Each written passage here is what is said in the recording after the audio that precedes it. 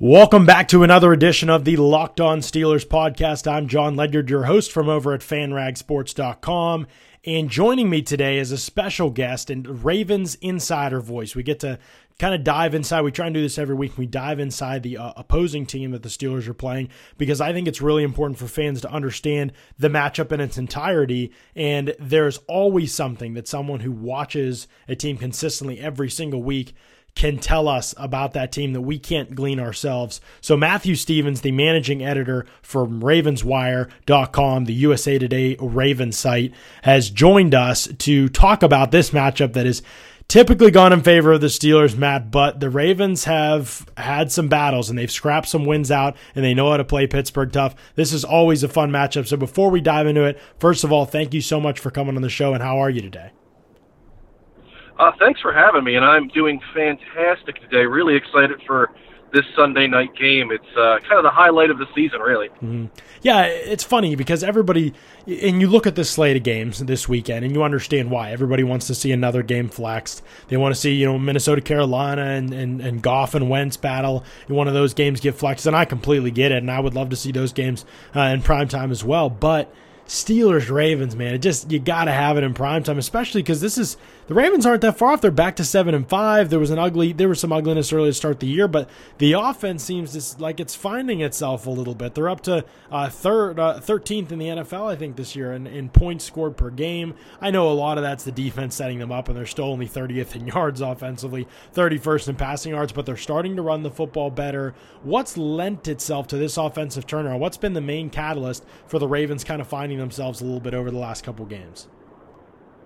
I think the big thing is getting back to the run game and letting, Alex Collins, the running back for Baltimore, letting him kind of do what he does, which is pound it up inside. The offensive line has done significantly better. And in addition to that, taking away some of that, short to the middle passes that, Flacco has been throwing a lot this season. They kind of let him unleash it a little bit last week, and you saw it, it did well. Flacco went ahead and threw 2 touchdowns and, found Mike Wallace for 66 yards and really kind of helped back the defenses off of the line of scrimmage, which then opened up really just everything else.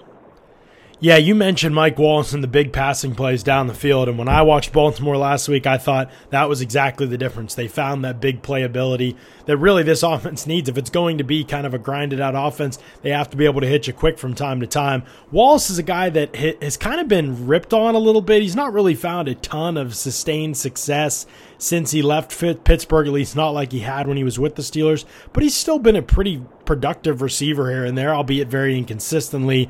Not truly a one-trick pony, but he does seem to thrive on getting vertical, and he certainly whooped up on the Steelers before with other teams, based on his big playability. Last time they played him earlier in the season, he almost had a big play, and Flacco missed him, I think, down the sideline. He beat Artie Burns on a double move, but they just couldn't connect. Do you think, given the fact that the Steelers have given up so many big passing plays of late, with the injuries in their secondary, Mike Mitchell being banged up, no Joe Hayden, Artie Burns struggling, you think the Ravens tend to look at this matchup and say, we're going to the air, we're going vertical, we're going to make the Steelers play in the big passing game, and they're probably, I would think at least, and you correct me if I'm wrong, going to look to do that with Mike Wallace, I'm sorry. I don't think the Ravens will get too far out of their comfort zone, if I'm honest. And some of that's going to be run, try to connect a big passing play here and there, and then throw a lot of underneath stuff. Try to go ahead and get guys like, Danny Woodhead and Jeremy Maclin. Try to get them involved on the underneath, and hopefully you can kind of break something there. But really just move the chains. And, eventually something's going to break. Either you're going to find Mike Wallace on that big play, you're going to get Alex Collins to go ahead and bust a 50-yarder, much like he did last time. One of those things is eventually going to happen, but really you're going to rely, if you're Baltimore, you're going to rely on that defense to, play the field position game and to try not to go ahead and make any mistakes either way. It's funny because the Steelers and the Ravens have exchanged so many blows over the years, and so many different players have kind of etched their name into this matchup. And Alex Collins really isn't one of those guys yet. But when I watch Alex Collins, I think this guy looks like he was made for Steelers-Ravens matchups. He just runs hard and physical and fast, and he just seems like one of the vintage players from that matchup, and maybe this season's the start of something like that for Collins. 144 carries, 705 yards, averaging just under 5 yards per carry, 4 touchdowns, even when it hasn't been against Pittsburgh. I've been so impressed with Collins' ability to create, ability to break tackles, continue to fall forward, fight for extra yardage. I couldn't believe he bounced around the NFL like he did before he landed in Baltimore. I wasn't crazy high on him like other people were, but I thought he was a good mid-round back that could at the very least be a solid backup. He bounced around a couple spots and ends up in Baltimore and doesn't even make their team initially, and then here he is active and leading the team in rushing and pushing for an 1,000-yard season and certainly been very productive per carry. What's the best things you've seen from Alex Collins? What makes him such a good fit in Baltimore?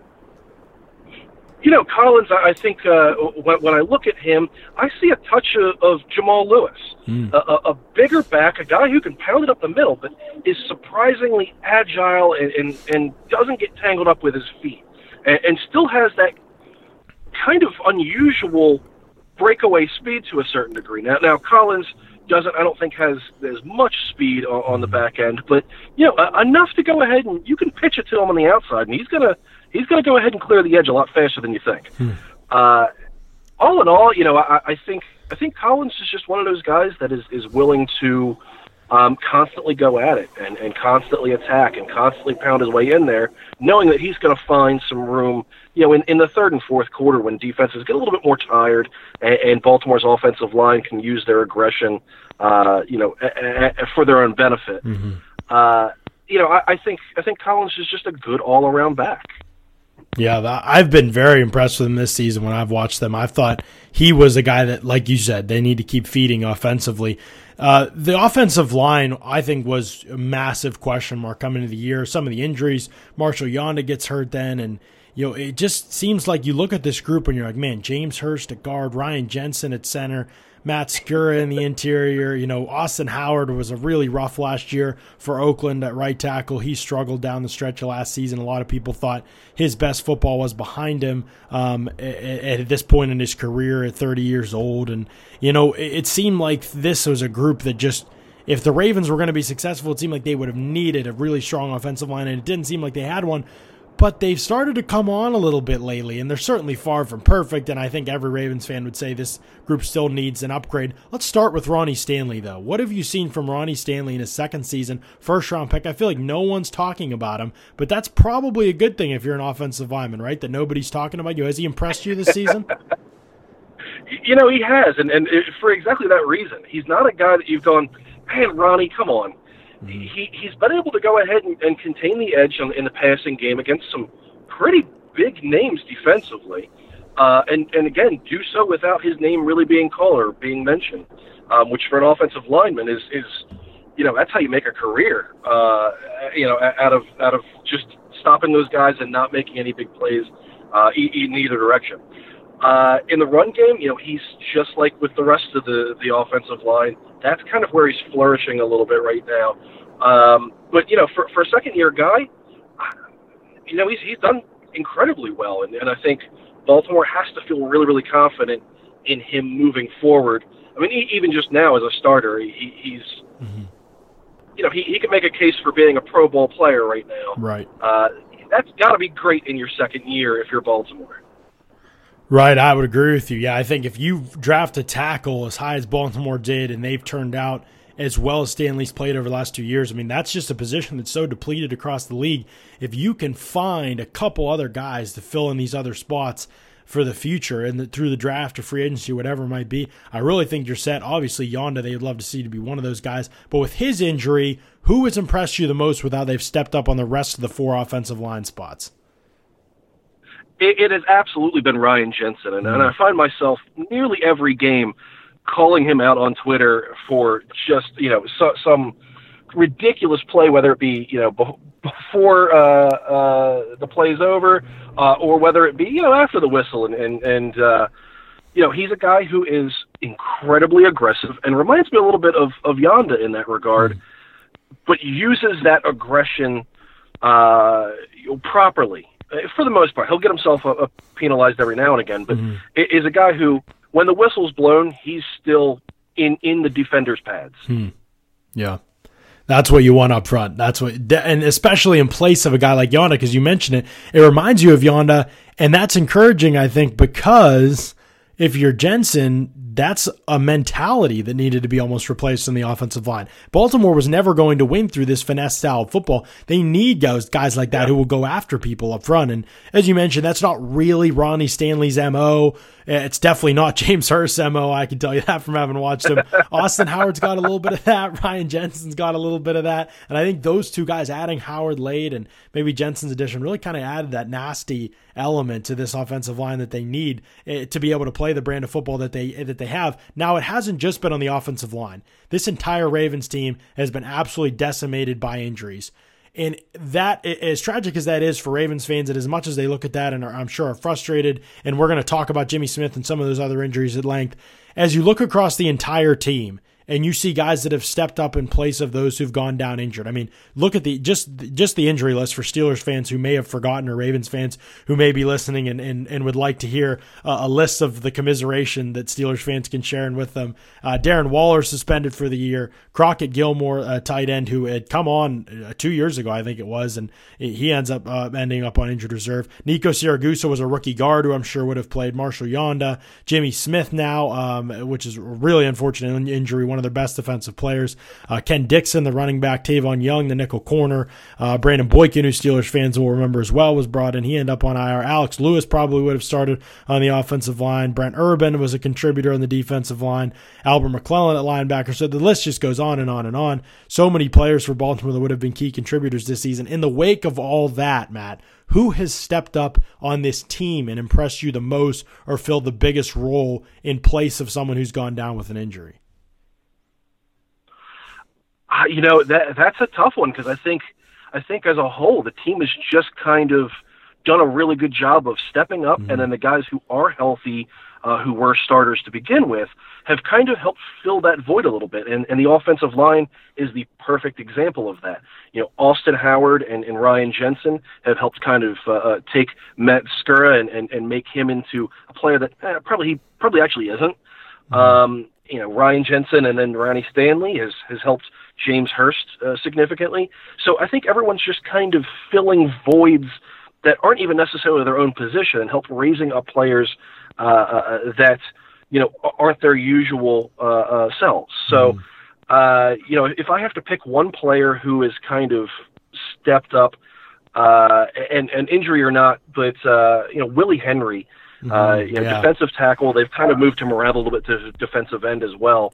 Is a guy who you will find him around the football. And in this game, you're going to find him. Either he makes a big play or he is going to constantly be in the way. And for a defensive lineman, that is all you could ever ask for, is just get in the way. Just be around the football, and something positive is eventually going to happen. Yeah, that's a good point about Henry. I have noticed him consistently when watching Baltimore this season be disruptive, and I don't think did he have any playing time as a rookie? I don't think he really played, did he? He had a very small amount, okay. But no, I mean, essentially not. Right. I thought I had remembered that. I know Kaufusi was hurt as a rookie, and Wormley's a rookie this year, and Ricard's a rookie, and Pierce was a rookie last year, and so many young guys. Carl Davis, I know, has missed a lot of time. So many young guys up front. But all guys that really I kind of liked. I mean, in the range they were drafted, all mid-round guys: Kaufusi, Wormley, Davis, all third-rounders. Even Brandon Williams, a third-rounder going back to 2013. Then Henry, a fourth-rounder. Pierce, an undrafted free agent, and he might be one of the best defensive linemen in the league. Henry was a guy I really like coming out, so I'm really happy deep down to hear you say that he's playing well right now. That was because I thought he was a fourth-round steal.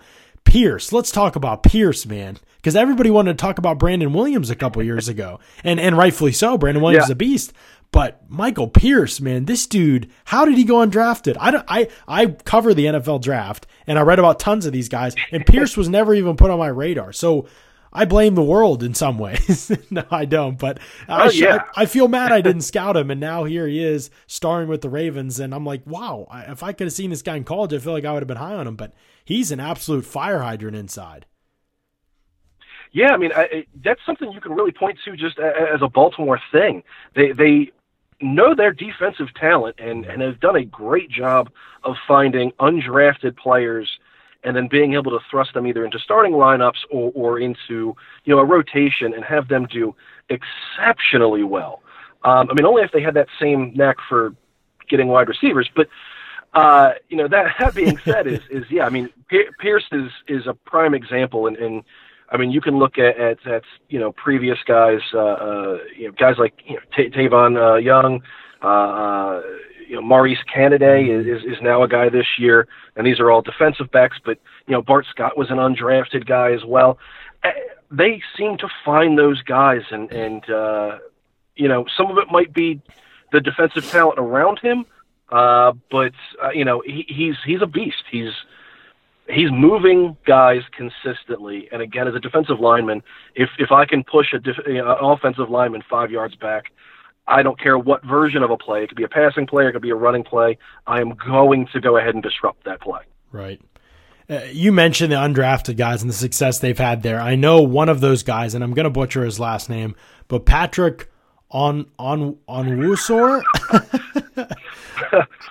I'm not sure I'm saying his last name right, but I know he's an undrafted guy. I know he's played a ton for Baltimore this season. What has stood out to you about his play? You know, he initially was behind Kamale Correa, right, as the, you know, outside linebacker, and then pretty quickly took his job. And some of that comes down to he can tackle. I mean, the guy is consistently able to go ahead and wrap a ball carrier up and bring him down to the ground, which sadly has not been great with Baltimore over the last couple of years. You know, part of it's that. Part of it's he's another one of those players that's always around the ball, and he's young, so he's still making a few mistakes, and he's playing. He's reacting versus playing instinctually still, right. But it's the type of thing that you like to see out of a guy, because once he gets that mental side down, you're suddenly going to go ahead and have a player who is always around the football, but now is a step ahead. And that's how you go ahead and end up making big plays. So, you know, a developmental guy still, but, you know, if you're Pittsburgh, if you're any other team in the AFC North, that's a guy to kind of keep an eye out for, because you're suddenly going to start hearing his name a lot more, I think, next season. The Steelers fans are very familiar with Tyus Bowser and Tim Williams because we were on edge defender alert during the NFL draft. We knew that was probably the direction the team was going early, didn't know exactly who they were going for. As it got closer, we kind of realized they weren't really seeming that interested in Bowser. Tim Williams was a guy who I think had character-wise had worked his way down the board a little bit, so they wouldn't pick him in the first round. So they faded off the radar a little bit as we got closer. But early on in the process, Bowser, Williams, they were guys getting a lot of attention in relation to Pittsburgh. I know that they haven't played a ton this season. I know their snaps have seesawed a little bit looking at the numbers. What have you seen from both of them? Why are they still, at least it seems, behind Judon? Is there development there? Just kind of what's the story so far with Bowser and Williams? Well, for Bowser, I mean, what we saw out of him early was extreme range. You know, a guy who is going to be able to go ahead and cover running backs and tight ends coming out. But that's probably all he has right this minute. He's still trying to work on, again, the mental things, the playing instinctually rather than reading and reacting and being late. And in coverage, that's going to burn you a lot. Right. You know, I mean, realistically, the first matchup between the Ravens and Steelers, that's exactly what happened. I mean, Bell ate them apart, partly because it was a lot of reading and reacting versus playing instinctually and knowing where Bell was going to go. You know, so some of it's that, but I think for Ravens fans, you should be excited because Bowser was, again, pretty consistently able to go ahead and make a tackle, and open field tackles as a linebacker, you know, covering somebody is far more difficult than fans ever give it credit for. Mm-hmm. But he was able to consistently make those tackles. He has plenty of range, but he just, again, needs to get the mental side down. And that's why his snaps have kind of veered off a little bit. And they've asked Tony Jefferson as the strong safety to kind of come down a little bit more and cover guys. Mm-hmm. And it essentially took away some of his role. For Tim Williams, you know, Matthew Judon has done so well this season, and Terrell Suggs as well. You know, they really haven't, as a team, had a lot of use for Tim Williams yet. So, you know, I think he's, again, one of those guys that you sit, You let him learn. You give him a few snaps here and there, but you primarily let him learn, this year, maybe even next year, and then hopefully he picks it up much like Judon has, and hopefully you have a guy that can go ahead and maybe take Terrell Suggs' job when he eventually retires. But as of right now, both of them just kind of, they're rookies, and the Ravens don't have to play them, so they're not playing them. Right. It seems like the Ravens have very few misses through the draft on defensive players. Judon's a 5th rounder. I know, again, this was a guy, Steelers always have the edge guys on their radar, so watched him closely. This was the range I thought he'd get drafted in. Seen some good things this year. I think he has a good number of sacks this year as well. I know that he's been productive. He's played hard. Is Judon like a flash in the pan type of guy, like a good guy to have right now, but eventually he's going to be a guy they want to replace and, good filler. He's the best option they have opposite Suggs, most ready option, or is he a long-term answer at the position? I think the Ravens are still trying to figure that out, but it looks more like to be a long-term answer. Again, they're still trying to figure out exactly what he can do and what he's great at, and then get him to be consistent at that. I think he has 6 or 7 sacks right now, but, he's gotten those through 3 or 4 games where he has multiple sack efforts, and he shows up really big in some games and then completely disappears in others. It makes some pretty boneheaded plays, honestly, at times. And while you like the aggression, while you like that type of stuff, if you're not playing consistently, it ends up being a bit of a burden at times. So I think that's part of it. I think they're seeing what he can do and seeing if he can be consistent. And if he can, then that's great. Then he's going to be a starter for this defense for quite a while. If he can't, then they've invested so much in outside linebackers and pass rushers recently. They'll find one of them will work out. Right. The Ravens develop talent on the defensive side of the ball as well as anyone. They'll need to do that quickly. In the secondary, no Jimmy Smith. Huge loss for the Ravens. Obviously, still have Tony Jefferson, Eric Weddle on the back end and safety. I think you know what to expect from those guys. The secondary outside, even outside of Jimmy Smith, has really played well. I think I've been really impressed, at least with Marlon Humphrey. I know he kind of had some ups and downs last week, and I know he did against Pittsburgh as well. The first time they played, other than that, I feel like that he's been mostly good from what I've seen. Brandon Carr, I know, has had a pretty nice season in Baltimore. Maurice Canady, you mentioned, him as a guy that's stepping up. Who's going to have to be the big guy? Is this Humphrey's time now? He got to be ready as a first rounder to step in, play like a full game's worth of snap counts, and be a big time contributor for this defense?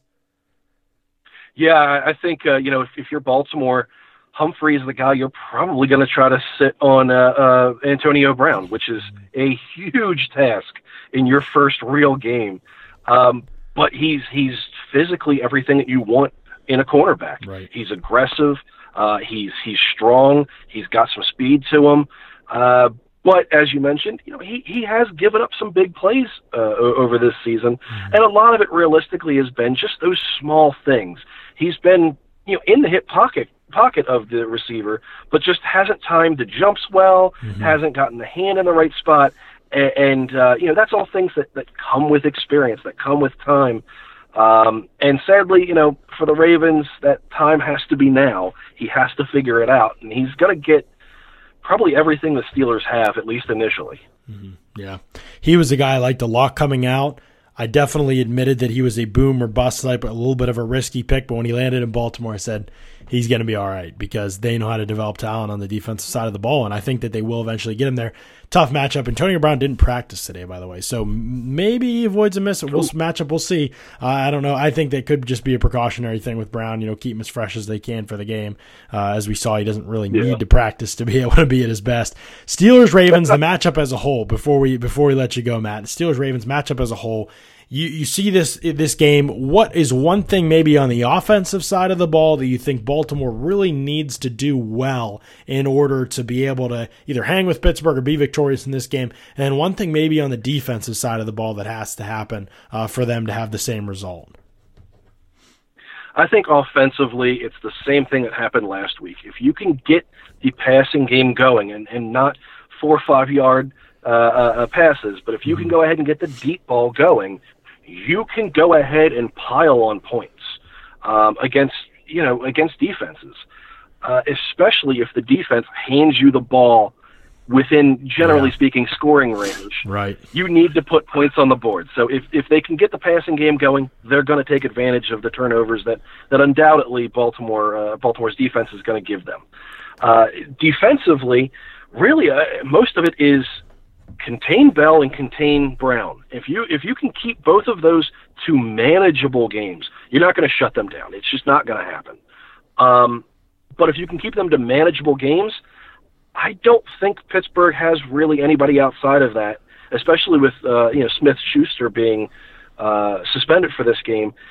I don't think they have anybody outside of that that's going to be able to step up into a role and take over the game on Pittsburgh's offense, which will then force Pittsburgh to toss the ball up a little bit more, and that's where the Ravens have been great at, is then picking off those passes and turning them into points offensively. So, if they can do those two things, I think Baltimore realistically can not only just beat Pittsburgh, I think it could be a game like last week against Detroit where all of a sudden the score gets a little out of control. Yeah, absolutely. Matt, I agree with your assessment entirely there. Matthew Stevens, he is the managing editor for Ravenswire.com, the USA Today Ravens site. You can follow him on Twitter at @MatthewS_NFL. Make sure you guys do that. Matt, thanks so much for coming on the show, man. Really appreciate it. Thanks for having me. I love talking Pittsburgh and Ravens rivalries. Absolutely, my man. We'll have to do it again sometime. Matt Stevens, ladies and gentlemen, we'll be back early next week. We'll talk about Ravens-Steelers matchup, talk about how things went down Sunday night, what the Steelers need to work on and improve. A lot to assess in this week for the Steelers. They are banged up. No question there. There are a bunch of injuries for this team. They're going to have to respond to some adversity this week in a really an important game against the Ravens for Pittsburgh, an important game to maintain any hopes they have of home field advantage as well throughout the playoffs over New England, and perhaps to cast a little doubt in the Ravens' playoff hopes, although I think they have to feel pretty good based on where the rest of the AFC wildcard potential teams are at. So we'll be back early next week. We'll wrap all that up and more moving into the next week as we get closer and closer to Christmas time. Until then, keep it locked right here on Locked On Steelers.